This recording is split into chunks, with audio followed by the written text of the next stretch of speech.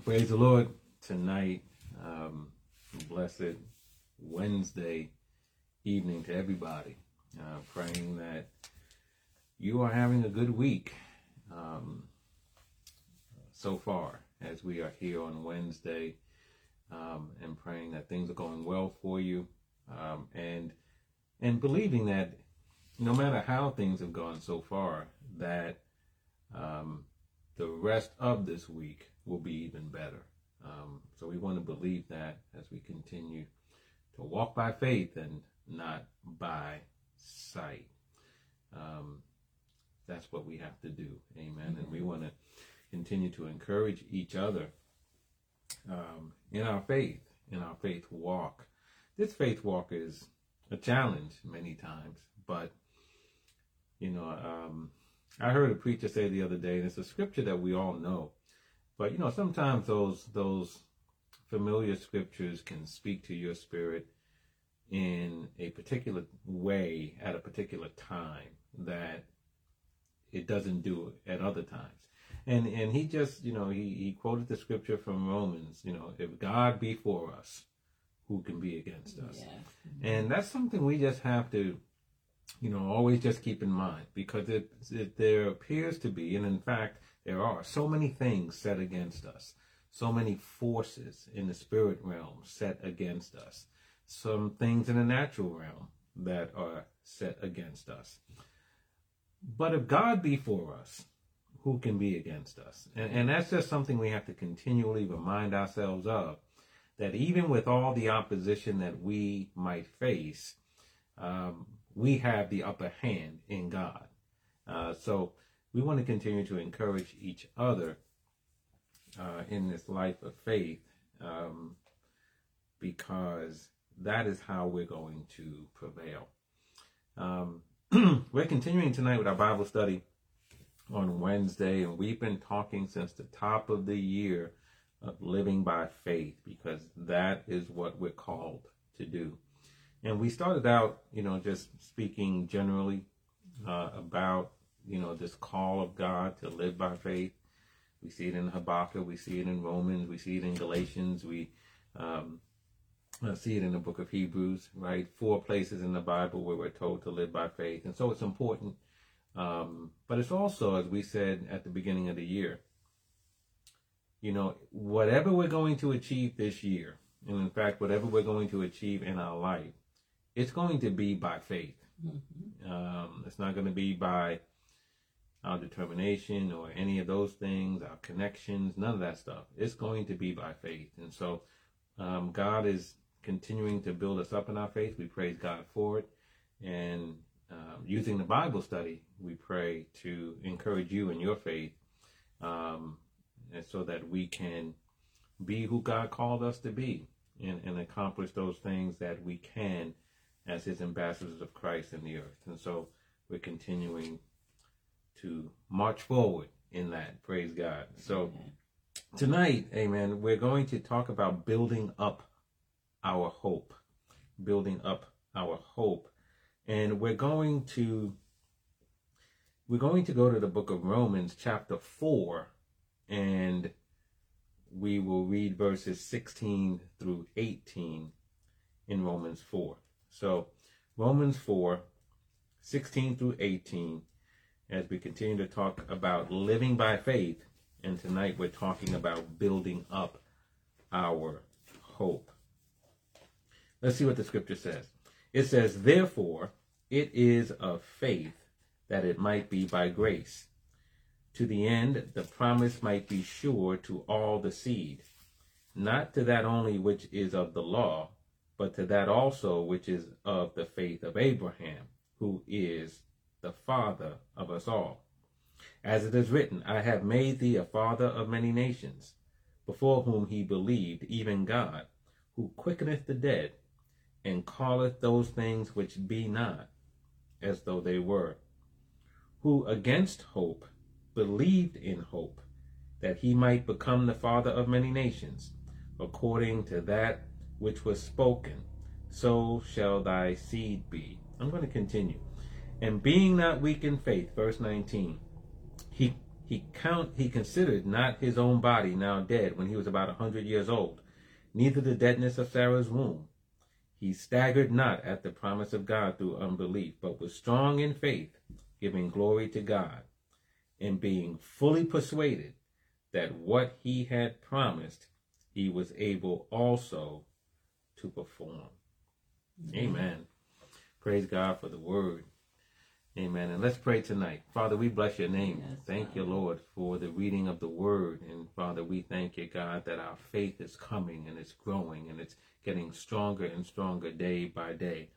Jesus is the author and finisher of our faith. And so, Father, we thank you, God, that we are growing stronger in our belief and our trust in you. Yes. Help us now tonight to hear your voice even the more, oh God. And Father, speak directly to each one of our situations and circumstances, oh God.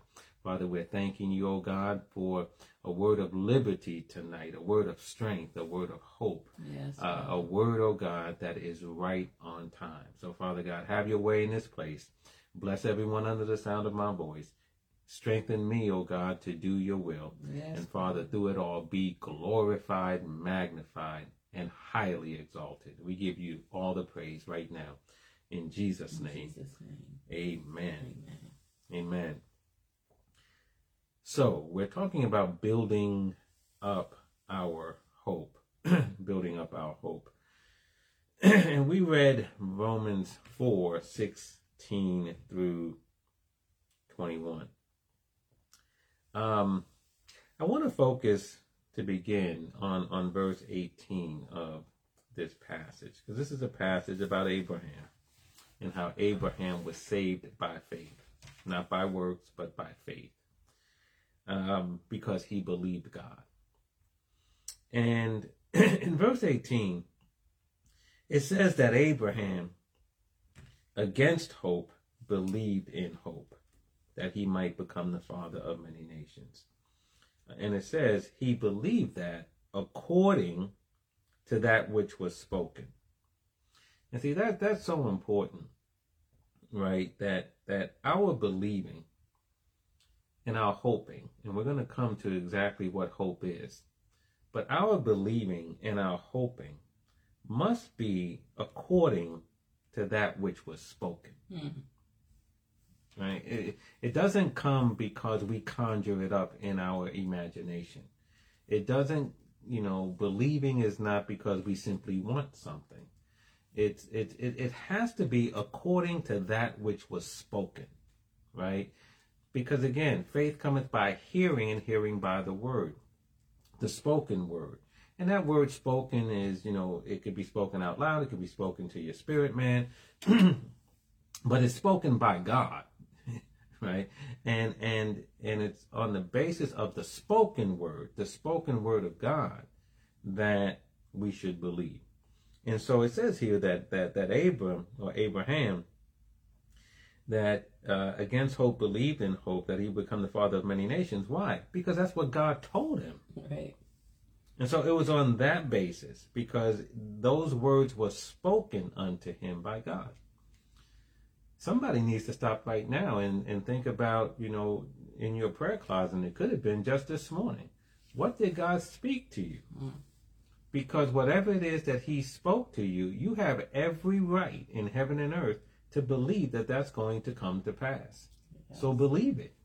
Because you are now, like Abraham, believing according to that which was spoken. And of course, we also need to consider if we're believing something that God never said. Because if it's not said, if you can't find it in your word, and you can't, you can't say that God spoke it to you, then don't believe it then, because there's no basis upon which to do it. But if you got that spoken word from God, if you have a word from the Lord, if you see a promise in this word that the Spirit of God leads you to, and it just, it just, makes your heart burn with revelation, that's the word you need to believe. Amen. Because That's the word that God has spoken, and you have a basis upon which to believe it and to hope in it. And so that's what Abraham did, who against hope believed in hope according to the word that was spoken. And what was that word? So shall thy seed be. God told him to look up in the sky, count the stars if you can, right? And he told him, so shall thy seed be. That's how many kids you're going to have. That's how many descendants you're going to have. God is an awesome God. I mean, he talks big. Amen. He talks big, but he backs it up too. Amen. Amen. This scripture, though, when it says that Abraham, who against hope believed in hope, there are other versions of this scripture that say against all hope. Mm-hmm. Against all hope, he stood firm, and he in hope kept believing. Yes. Right. Mm-hmm. Against all hope. There's the New Living Translation says even when there was no reason for hope, mm-hmm. right? He kept hoping, even when there was no reason for it. And, that's a point of emphasis, because how many of us have ever been in situations where it's hopeless, or it appears to be hopeless, mm-hmm. right? It seems like there's no reason. It's, sometimes we get to those points. We're just talking to real people here tonight.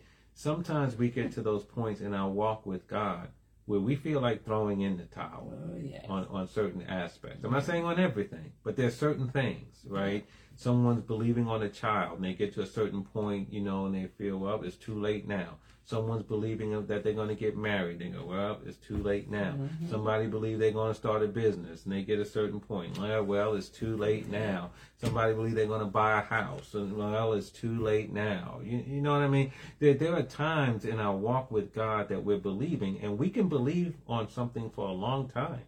We can persevere. But yet, there can be those times where you feel like, what's the use? God apparently is not going to do it. And we allow our faith to move on. Yes. Mm-hmm. We let go of this particular thing we've been holding on to because it seems hopeless. It seems like it's not going to happen. Abraham, I keep calling him Abraham, he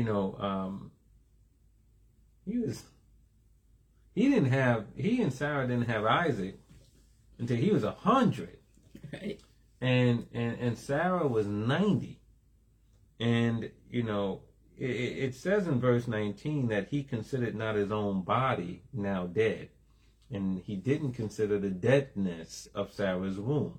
See, those two factors, the fact that he's 100 and practically dead, mm-hmm. and Sarah has never been able to conceive in 90 years. Yes. Mm-hmm. Those two things make the situation appear to be hopeless. Yes. And so he's looking, but watch this though, he's looking at this apparently hopeless situation, and he's not fooling himself, right? Mm-hmm. He looks at it and goes, there's no reason for me to hope. Yep. And then he said, but I'm going to hope anyway. See, that's powerful right there, right? And so, everything about his situation, and maybe there's some things about your situation, and maybe there's some things about my situation that say, there's no reason for you to keep believing on this. Mm-hmm. You might as well move on. But if we're like Abram, who's the father of us all, the father of the faithful, we believe anyway. Yes. We believe anyway. Mm-hmm. And that's what it is to hope against hope, right? You believe anyway. There's no reason to hope, but you hope anyway. So let's talk about this a little bit more. Faith and hope. Because faith and hope are connected, right? Hebrews 11:1, right? Faith is the substance of things hoped for, the evidence of things not seen. And I'm going to say something that may sound disrespectful, but it's those who know me know I'm not being that way, especially not when it comes to the Word of God. But here's the thing: faith is the substance. It tells you go to someone who's in the church. What's faith? Faith is the substance of things hoped for, the evidence of things not seen. Yeah, I know. but what does that mean exactly? You know what I mean? Like, that's the word of God. So I'm not trying to, right? That's what the word of God says. But if we try to just say, okay, I understand that, but what does that mean? Right. It's the substance of things hoped for, the evidence of things not seen. What do I do with that? How do I put that into English? Yes. Yes. Into English, right? How do I bring it like, Denzel Washington told Tom Hanks in Philadelphia, right? Explain it to me like I'm a 6-year-old. How do we get to that point? Because listen, I know you're grown, and I'm grown, and folk around us are grown, and people are smart, and people got their degrees and all the rest of that. But sometimes, man, can we just talk? I mean, can we stop trying to be impressive and trying to, can we stop posting only the pictures on our feed that, that get us in the right light with the right makeup on, with the right clothes? I would love to see somebody just post some stuff. Show me some stuff you just got out the bed in the morning. Give me a little sleep in the eye. A little of that stuff coming off the side of your mouth. See, we don't want to do that. But does anybody, But that's just real. Sometimes we just got to be vulnerable, I guess, is part of what I'm saying, right? Mm-hmm. Sometimes we just got to go, I don't know. Sometimes we got to say, I'm afraid. Sometimes we got to say, I feel like giving up. Sometimes we got to say, I just need somebody. Stop pretending and all those things. And so when it comes to like things in the Bible, and I know we're in the church and you're supposed to know what that means, but sometimes we just don't know. And it's that vulnerability and it's that honesty that I believe will bring us to true liberty and freedom, right? So let's talk real then. Faith is the substance of things hoped for, the evidence of things not seen. That's what the word says. There are a couple of things I want to just talk about that maybe will help you tonight. It's helped me, maybe it'll help you. When I think about faith, I believe that one of the ways we can talk about faith, and like you said, in English, is to think about faith as acting or living as if God's promises are true. Mm. See, I can wrap my mind around that right there, right? That faith is me living as if the promises of God are true. So, for example, if it's healing, if I see the word of God says that by his stripes I am healed, faith is me living as if that is true for me. Amen. Right? So if I got sickness on me, I'm not talking about sickness. I'm not focusing on sickness. I'm not acting as if I'm sick. No, I'm living as if the promise of God is true. That's faith, right? Because again, now you can talk about it, the substance of things hoped for, the evidence of things not seen, because I don't have healing in my body right now. But by faith, I'm acting as if that promise of healing belongs to me and is true for me. Yes. And I then live that way, right? So one of the ways we can think about faith is living as if the promises of God are true. And then with hope, I believe we should, hope is, well, let's talk about what hope is not. Biblical hope is not wishful thinking. Right. Mm-hmm. Biblical hope is not, I hope I get the job. That's wishful thinking. I hope it doesn't rain tomorrow. That's wishful thinking,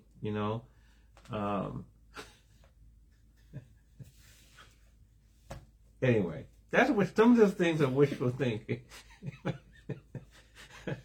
I heard a little jokey joke in my spirit, but the Holy Ghost arrested me before I could get it out. So that's just between me and him.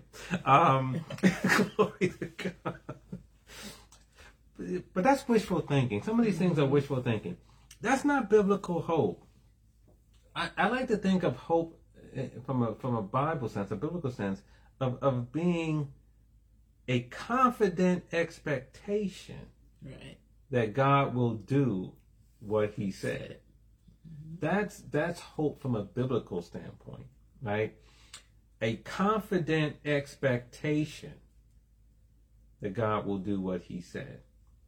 And so now when we think about faith is the substance of things hoped for, my hope is a confident expectation that God will do what he said. Mm-hmm. My faith is living that way, right? That God's promises are true, right? And why do I believe it's true? Because I have a confident expectation that he's going to do what he said.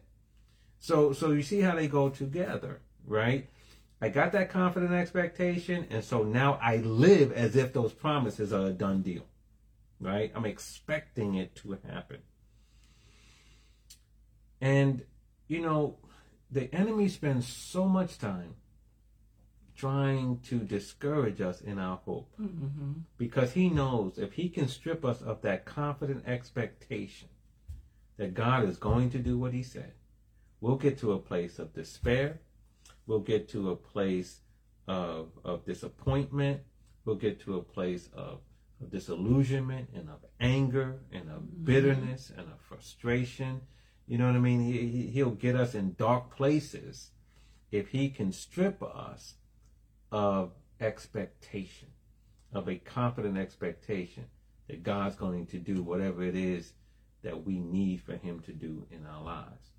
He wants to strip us of our hope, because he knows once that happens, then if there's no hope, then faith can't give substance to what's not there, right? That confident expectation has to be there, and then we begin to live as if the promises are true, right? And so he tries to strip us of our hope. So we want to talk tonight about building up our hope, right? Because it's so important, because if our hopes get built up, we walk around with a confident expectation, right? Then faith then is activated, and we start living as if we have things that we don't have yet. Right. Evidence of things not seen. We don't have them yet. But if we stay there, because that expectation is there, and now that we're living according to the as if the promises are true, we'll find ourselves walking actually in the manifest and more in the manifested promises of God than ever before. Yeah. In other words, things will come to pass in our lives. So let's talk about building up our hope so that we can then get to that point of living as if the promises are true. Amen. And let's go to 1 Samuel to look at something there. In fact, I'm going to turn in my Bible, but I also have printed out, I don't even know what version that is. I think it's New Living Translation. And we're going to look at Hannah. And I'm going to read from verse 9 in 1 Samuel chapter 1. 1 Samuel chapter 1. And let's look at verse number 9. We're talking about building up our hope. And verse 9 says, "Once after a sacrificial meal at Shiloh, Hannah got up and went to pray. Eli the priest was sitting at his customary place beside the entrance of the tabernacle. Hannah was in deep anguish, crying bitterly as she prayed to the Lord. And she made this vow: O Lord of heaven's armies, if you will look upon my sorrow and answer my prayer and give me a son, then I will give him back to you. He will be yours for his entire lifetime. And as a sign that he has been dedicated to the Lord, his hair will never be cut." As she was praying to the Lord, Eli watched her. Seeing her lips moving, but hearing no sound, he thought she had been drinking. "Must you come here drunk?" he demanded. "Throw away your wine." "Oh, no, sir," she replied. "I haven't been drinking wine or anything stronger, but I am very discouraged, and I was pouring out my heart to the Lord. Don't think I am a wicked woman, for I have been praying out of great anguish and sorrow." In that case, Eli said, go in peace. May the God of Israel grant the request you have asked of him. Oh, thank you, sir, she exclaimed. Then she went back and began to eat again, and she was no longer sad. Hannah was married to a very devout man named Elkanah. Right. And Elkanah had two wives, Hannah and then Penina or Penina, depending upon whatever is correct. I've heard it pronounced both ways, but let's call it Penina tonight. He had two wives. And Penina had children, sons and daughters. But Hannah had no children. Right. And, you know, when you look in the early part of chapter 1, it says that each year Elkanah would take his family up to Shiloh. And they would go there and they would worship the Lord and they would sacrifice unto the Lord and they would have sacrificial meals and all the rest of that. And he really loved Hannah because he gave Penina her portion of the meal, but he gave Hannah a double portion. Right. And but Penina was such that she taunted Hannah and made fun of her because she couldn't have children. Yeah. We'll talk about that another day. And it says in the Bible, it says that year after year this happened. Year after year they would go up for the sacrificial meal and for the sacrifice at Shiloh. And year after year Penina would taunt Hannah. And it got to the point where Hannah wouldn't eat. She wouldn't eat of the sacrificial meal. She was so sad. And in verse 8, glory to God, Elkanah said to Hannah, you know, at one point, why aren't you eating? Why be downhearted just because you have no children? You have me. Isn't that better than having 10 sons? And let's talk a little bit first. You know, Hannah is the example of someone who had no reason to hope. Yes. She's in this situation where she's married, and she's married to a good man. And, you know, at the time, right, you know, he had two wives, and that was acceptable. And the other wife was having children, and Hannah couldn't have any. Right. And year after year, this is going on. And year after year, you know, they're worshiping the Lord. They're going to church. And yet something that she desperately wanted wasn't coming to pass in her life. How many of you know those are the type of things that can put you to a place called hopelessness? Oh, yes. When you want something desperately in your life, and for whatever reason, God's not bringing it to pass. He's not allowing you to have it. He's not opening that door. And what may make that worse is when you see other people around you enjoying the very thing that you can't have, or that God's not bringing to pass in your life. And it's not about being jealous. It's not about being covetous. It's simply about, you know, like here, it was a mark of shame for a woman not to be able to bear a child in this particular time. So this was a mark of shame for her. So it was not about being covetous or anything like that. Sometimes you can just legitimately want something, right? And if it doesn't come to pass, you can be legitimately disappointed. And especially if you're praying and you're believing and you're in this place for a long time. So, you know, Hannah was losing hope. And sometimes life just is rough and it just works against us. And we can get very discouraged in our spirit and give up hope. Sometimes we can feel ashamed too, because especially if you're in the church, people can make you feel ashamed, again, because on the outside they want to walk a certain way. Well, you should just believe God. Yeah, I know that. But sometimes it's tough to just believe God. How many of you know that? It's tough sometimes just to believe. It's tough. But then you have those spiritual snobs who want to make it seem as if they've never been in that spot. And so they want to now heap on you shame. Which, what does that do? It just makes you feel even more hopeless. Because you look around and say, nobody understands anything. And then you have people like Elkanah. And this is something that I'm slowly beginning to learn from my wife. And that is this. Where hopelessness comes in. It's when people around you don't understand you.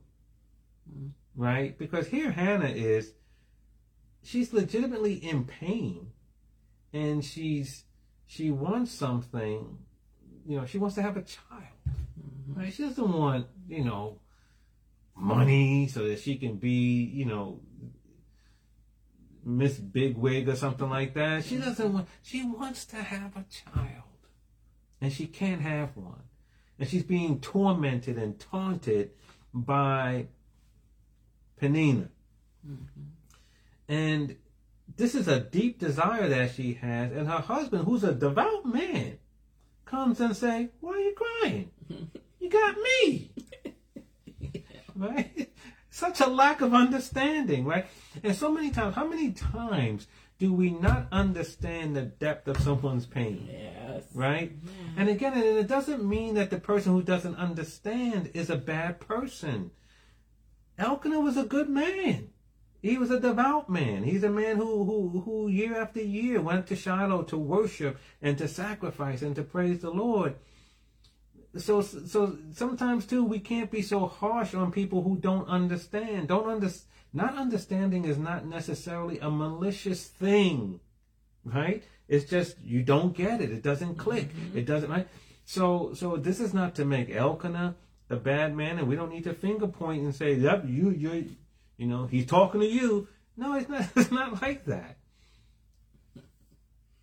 But so many times, right, we don't understand the depth of someone's pain. We don't understand what they're going through, and we can say things that, if you look at what he says, why aren't you eating? Why be downhearted just because you can have no children? You know what I mean? And we can say things like that, but it's not malicious. It's because of a lack of understanding. And so if you've ever been in that place where someone has said a comment like that to you, and maybe you got offended, and maybe you got mad, and maybe I thought you were my friend. How could you say that? Maybe you got to back up a little bit and go, they just don't get it. And just because someone doesn't get it, it can be hurtful, but it doesn't mean they deliberately set out to hurt you. They just don't get it, right? They just don't get it. And he said, "You have me. Isn't that better than having 10 sons?" So this is her situation.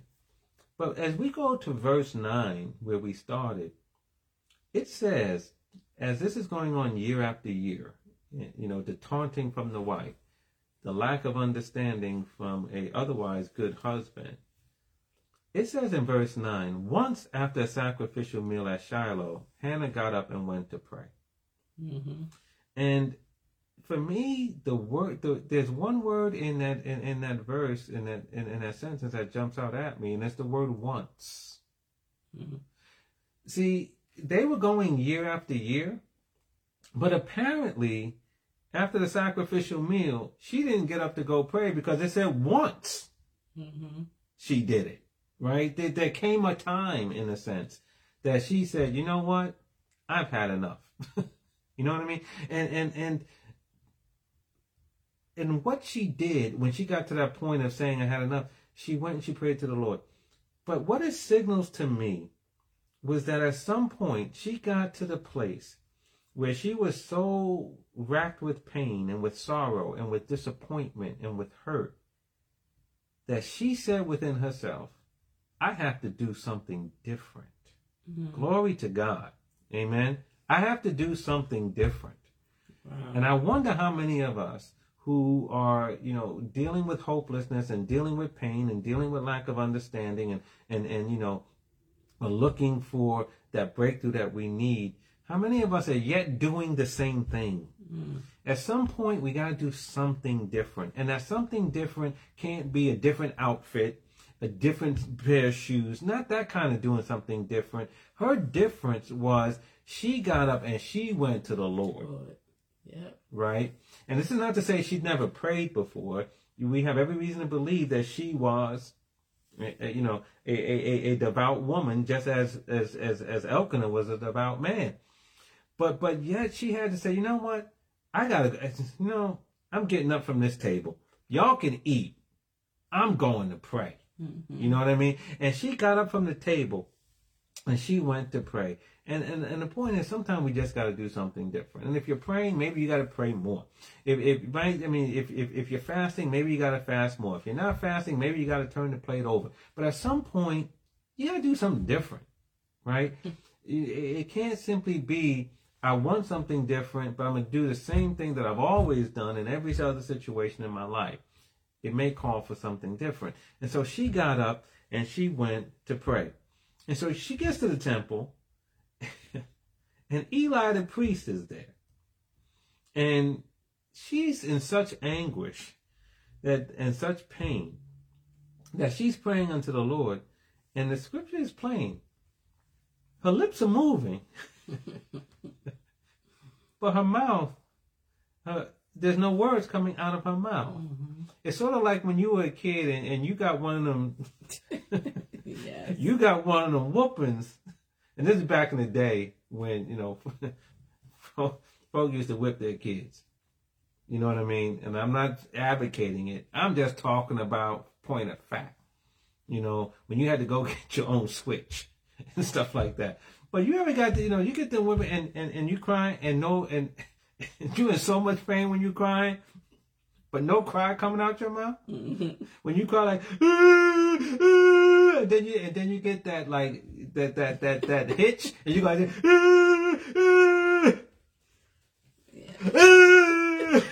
but for like 3 seconds, nothing came out your mouth. But you were still like convulsing, but nothing was coming out your mouth.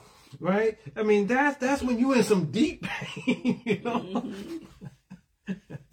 I can only say that to people of a certain age. You know that, right? Yeah. So we live in a time now where you can't even discipline your kid with, by saying, hey, stop doing that. Oh, don't talk to little Johnny like that. So whatever. But those of a certain age know what I'm talking about. And, but so she's in this state where she's so much pain that she's talking unto the Lord. Her mouth is moving, but no words are coming out. And once again, she's misunderstood. She's misunderstood by a godly husband. And now she's being even misunderstood by the man of God. Mm-hmm. You know what I mean? And so he looks at her and he jumps to a conclusion. She's drunk. And again, right?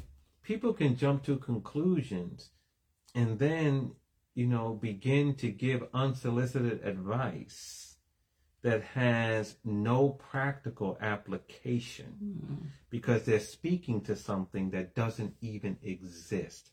He says to her, throw away your wine. Mm-hmm. She's not drinking. She doesn't have any wine to throw away. So your unsolicited advice, which is based on jumping to a conclusion, means nothing. Mm. And again, this is why sometimes we have to not just look on the surface and then believe we know what's going on with somebody. Sometimes we got to take a moment to find out and not just give advice, right? Because we could be speaking into an illusory situation because it doesn't even exist. And now we're giving advice that has no application whatsoever, but yet we believe we did the will of the Lord. Mm-hmm. So she's getting it from all angles, isn't she? Yeah. Peninnah is taunting her. Her situation is shouting at her and telling her she's a disgrace because she can't bear children. Peninnah is taunting her. Elkanah is showing just a total lack of understanding. Why are you crying? Just because you can't have a kid. You got me. And then she goes to church, and the man of God heaps even more stuff on her. You need to put away your drink.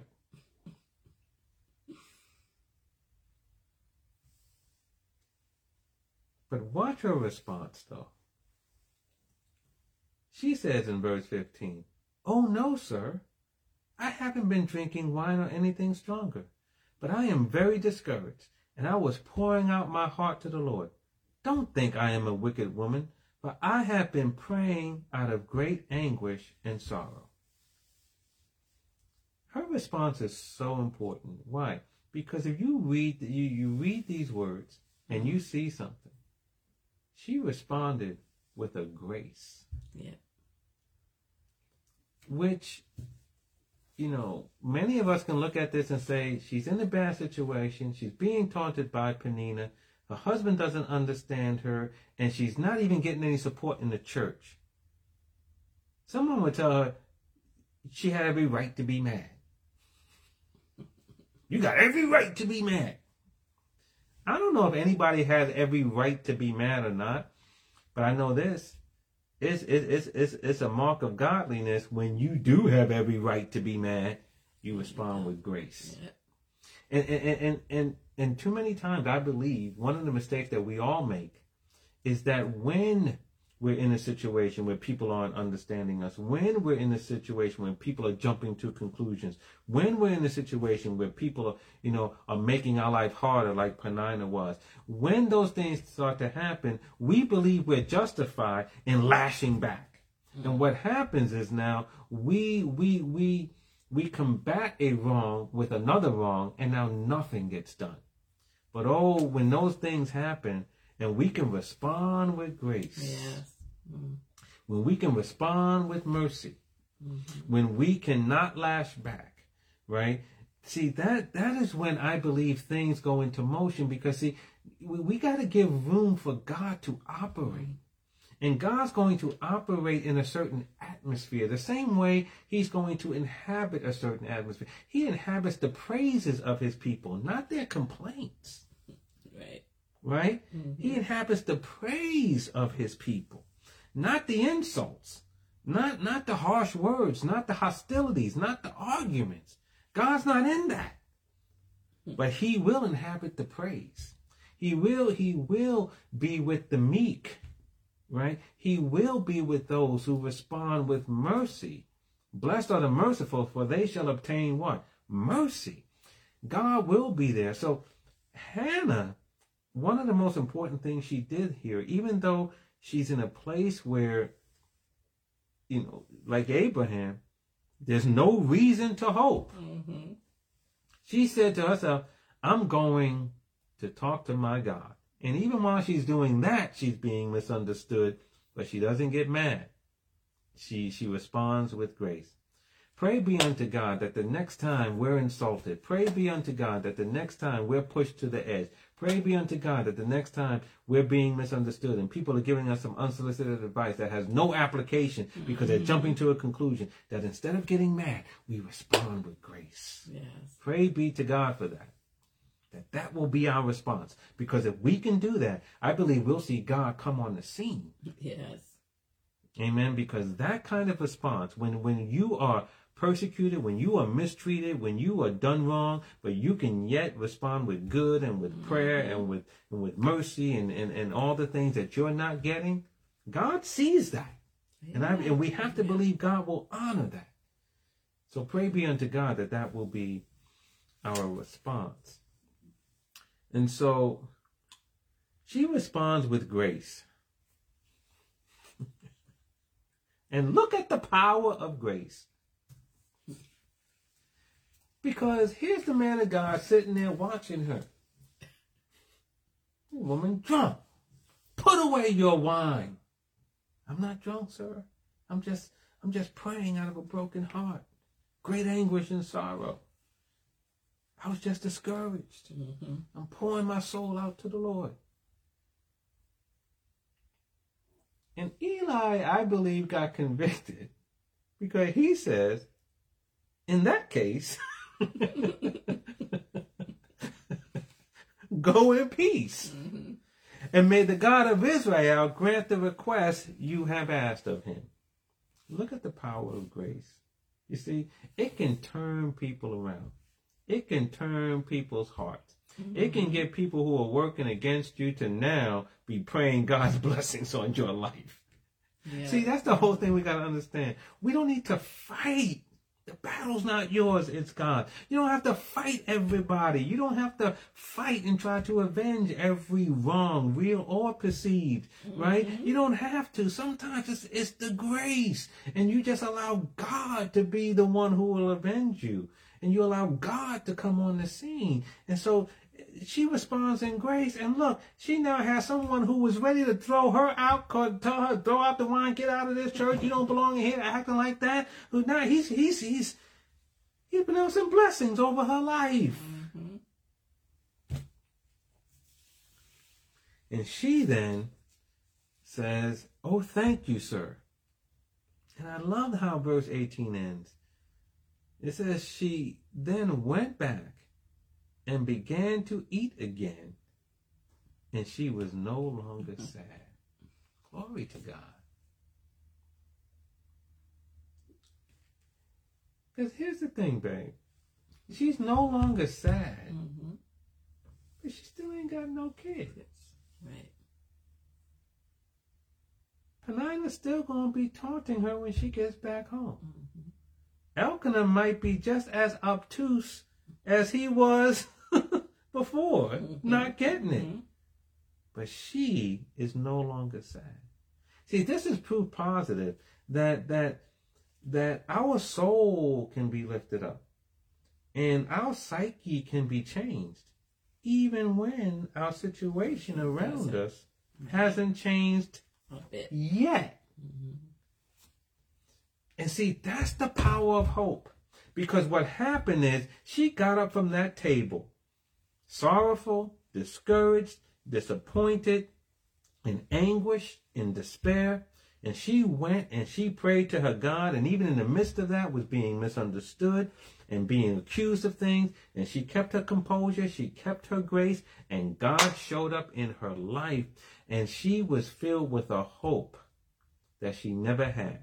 And yes, part of it was because some words were spoken unto her, but I have to believe that because of the way she responded to her situation and all the people in her life who didn't understand, God got a hold of Eli and gave him a revelation so that he can speak this blessing over her life. Amen. And now because of something that was spoken, she now has a right to believe, and she's filled with hope, and she's going back, and she's not sad anymore. She's happy.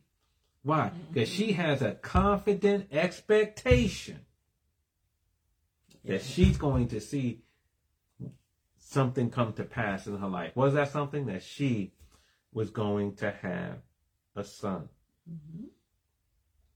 And so I think we can take from Hannah so many things. One, when life is coming against us and people are coming against us, even if they're not doing it on purpose, like Elkanah, but it's just coming against us, go to God. Amen. Don't go to your friend who was, girl, I wouldn't take that, girl, I wouldn't, man. We see those aren't friends. I know we think that those were, but those people who tell you that kind of stuff, girl, I wouldn't take that if I was you. See, you don't need that. Amen. God doesn't talk to you like that when you go to him. He doesn't ever say to you, I wouldn't take that. He don't say that. That's right. So that kind of talk doesn't come from God. Amen. I know that's your sister friend and all the rest of that, but sister friend ain't always, brother man ain't always talking what God's talking. That's right. So when you get into those situations, take yourself and go to God.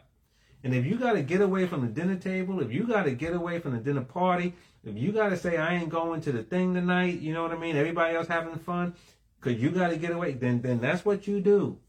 Yes. Right? That's what you do. And even if on your way there, and even while you're there, you may face some disappointment, some obstacles, or whatever, the devil whispering in your ear and all the rest of that, you persevere, you stay in grace, you stay in faith, and you go before God. Right? Yes. And you pray. Amen. Right? Jesus told a parable in Luke 18, right? He told a parable that men ought always to pray and not to faint, right? That so you go and you pray, right? And be persistent about it. Be like that man who wouldn't walk away when he wanted the 3 loaves of bread from his friend, and his friend said, I ain't getting out of bed. And he said, listen, even though he wouldn't get out of bed, because he's his friend, but because of his importunity, because of his shameless persistence. Some of us got to have a shameless, but I don't care. I'm coming back again, Lord. I know I was here just a few minutes ago, but I'm back. Yes. Right? Yeah, a shameless persistence. That man opened the door for his friend. He wouldn't go away. So, those are things that we have to keep in mind. The other thing is that I think that when we lose hope, a lot of times we lose our voice. What I mean by that is that we don't confess the word anymore. We don't talk the word anymore. We might even find it hard to pray. Yes. You know what I mean? So we lose our voice. We lose that anointed voice, which is speaking the word of God. We don't confess the promises. We don't pray the promises. Yes. We don't sing praises to God. You ever notice that when you're hopeless, you don't even feel like singing. That's true. Right? You can go to the service and you're like, right? You don't even feel like singing. You don't walk around singing. When you're full of hope, you walk around in your house and you singing songs. You're in the shower, you're singing songs. You're in your car, you're singing songs. People looking at you at the light and you don't even care because you're singing your song. You know what I mean? But when hope begins to dissipate, it's like our words dissipate. Yes. Words are so powerful.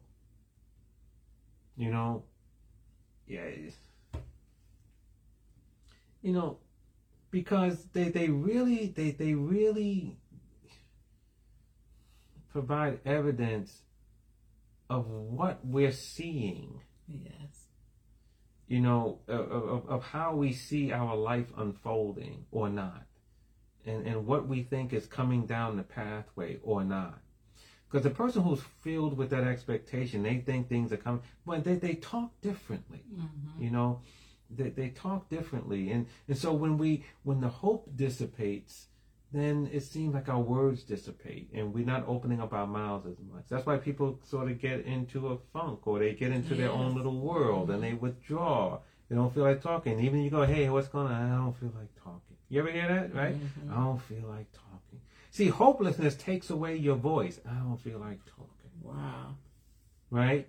And I believe even when Hannah was praying, she was so much in pain and that there was some hopelessness. She had no voice. I mean, it's like hopelessness takes away your voice. You don't feel like saying anything. You're not believing on anything. You're not confessing anything. You're not saying anything. Right? The psalmist said that the Lord said unto him, open your mouth wide and I will fill it. Yeah. And that scripture, what do you call what people say, like the old wisdom, like men's wisdom and stuff, whatever it is, like not a proverb, but like an adage or something like that. An old adage, yeah. Old adage said that a closed mouth is never fed. Right. Right? You can't feed someone like baby. You ever try to feed a baby like and they won't open their mouth? You try to feed them the peas, like you ain't giving me them peas, right? Babies are smart. They know peas are not good. I ain't eating them peas, right? They just close their mouth, right? But a closed mouth is never fed. Right. So think about that. God says, open your mouth wide, I'll fill it. Mm-hmm. But when we're hopeless and feeling hopeless, one of the first things we do is close our mouths. Mm. And a closed mouth can never be fed. But see, when you open up your mouth, and God, because even though you're going through things, when there's no reason to hope, you believe anyway, and you hope anyway, like Abraham. You look the hopeless situation in the face, and you go, I'm going to believe anyway. And you still keep saying, God's going to deliver me. You keep saying, I'm finding my husband. I'm finding my wife. You keep saying, we're going to have a baby. I'm starting this ministry. I'm writing a book. I'm starting my business. I'm getting a new job, right? Even though the situation says that you look hopelessness in the face and you speak hope anyway. Because you spent some time with God. You went to him and not to sister friend or to brother man. You went to him. And he blew a fresh wind in your soul. And you can walk away, came in downcast, walk away upbeat. And nothing has changed yet, but it's on the way. Amen. And so we have to know that it's a fight. You know, it's a fight. We're running out of time, so I just want to say this. Last thing, the woman with the issue of blood. Mm-hmm. Right? The Bible tells us for 12 years she had the issue of blood. Mm-hmm. The Gospel of Mark tells us she went to all these doctors and was nothing better but was worse. Right. Spent all her money. But she heard about Jesus. Mm-hmm. What'd she say? Now she has every reason to be hopeless too. 12 years, getting worse, spent all her money, not bettered, but she's worse. Yeah. She has some reason to be hopeless. But what did she say? She heard about Jesus and she said what? If I can just touch the hem of his garment. And the Amplified Version said she kept saying to herself. Her mouth was open. Oh, yes. You see what I mean? Her mouth was open. And she kept saying, against all hope, she believed in hope. Her mouth was opened. And God moved in her life. Amen. Amen. And so this is something that we just wanted to touch on tonight. I believe we'll probably come back next time and build upon it a little bit more. But we have to build up our hope. Amen. Amen. We have to build up our hope. The devil's trying to tear it down. We have to build it up. And we need to encourage each other in that process.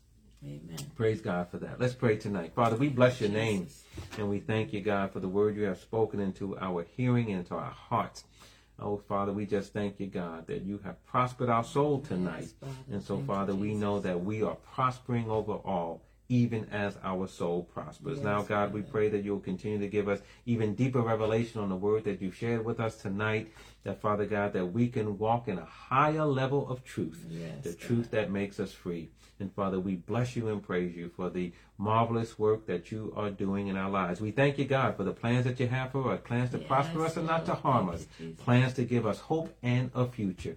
We receive it now by faith, and we give you the praise for it in Jesus' name. Father, I pray your blessing upon everyone under the sound of my voice. Bless their households tonight. Bless their families, oh God. Bless their hopes and their dreams. And Father God, continue to show yourself strong and mighty in our lives. And Father, we'll continue to give your name the praise. You are so worthy of it. And we bless you now. In Jesus' name. In Jesus' name. Amen. Amen. Amen. Praise God. And so, praise God for you tonight. Continue to be hopeful. Praise God. Amen. Knowing and having that confident expectation that what God has promised, he is able also to perform. God bless you. And we look forward to seeing you next time. Praise the Lord. Amen.